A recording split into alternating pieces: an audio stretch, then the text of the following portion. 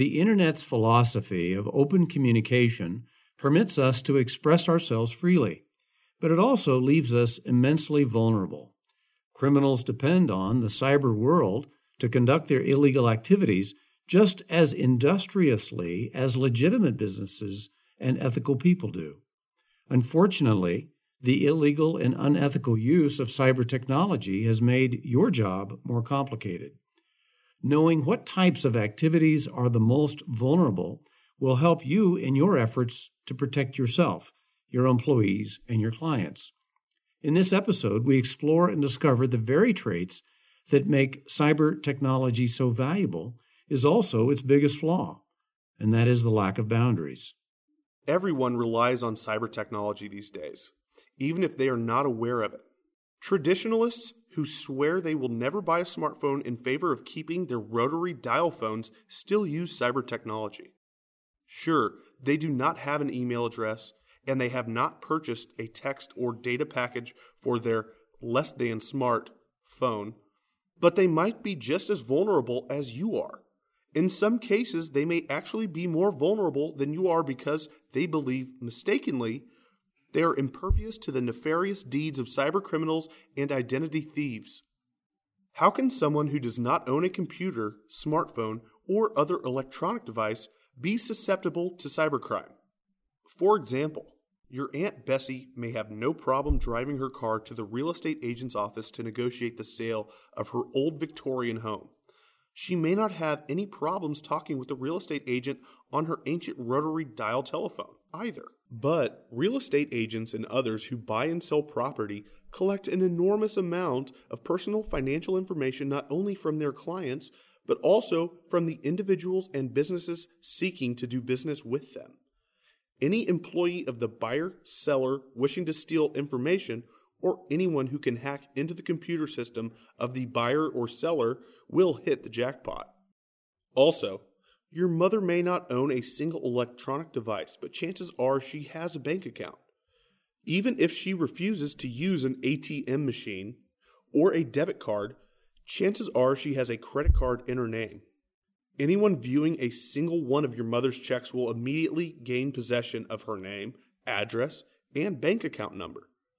This acquisition opens the door to endless possibilities for committing cybercrime and identity theft. Think about the number of people who might have access to a check your mother mails to an electric company. The Postal Service employee who picks up the mail at her house. The Postal Service employees handling the envelope while the clerk is en route to an electric company. The electric company employees who retrieve the mail from the post office, open the mail, distribute the mail, process the check, and then deposit the check at the bank. The bank employees who process and pay the check. Or the bank employees who process and pay the check. We have already established that your granddad does not own a cell phone, a credit card or debit card, or even a television. He does not trust the banks, so he deals strictly in cash, which he keeps in a safe that has been cemented to the floor of his basement. However, when your granddad visits the doctor for his annual wellness visit, he will be required to present his Medicare card to the receptionist in the doctor's office. This is often canned and a copy retained in records, while new cards are being issued without the Social Security number. Existing cardholders still list the full legal name and Social Security number as part of the Medicare number, which must be carried at all times in the event emergency services are ever needed. The new cards use a unique, randomly assigned number called a Medicare Beneficiary Identifier to replace the SSN-based health insurance claim number. Anyone with access to the records at the doctor's office, either legally or illegally, can acquire your grandfather's protected health information and through it, his personal, identifiable financial information. We really do rely on technology.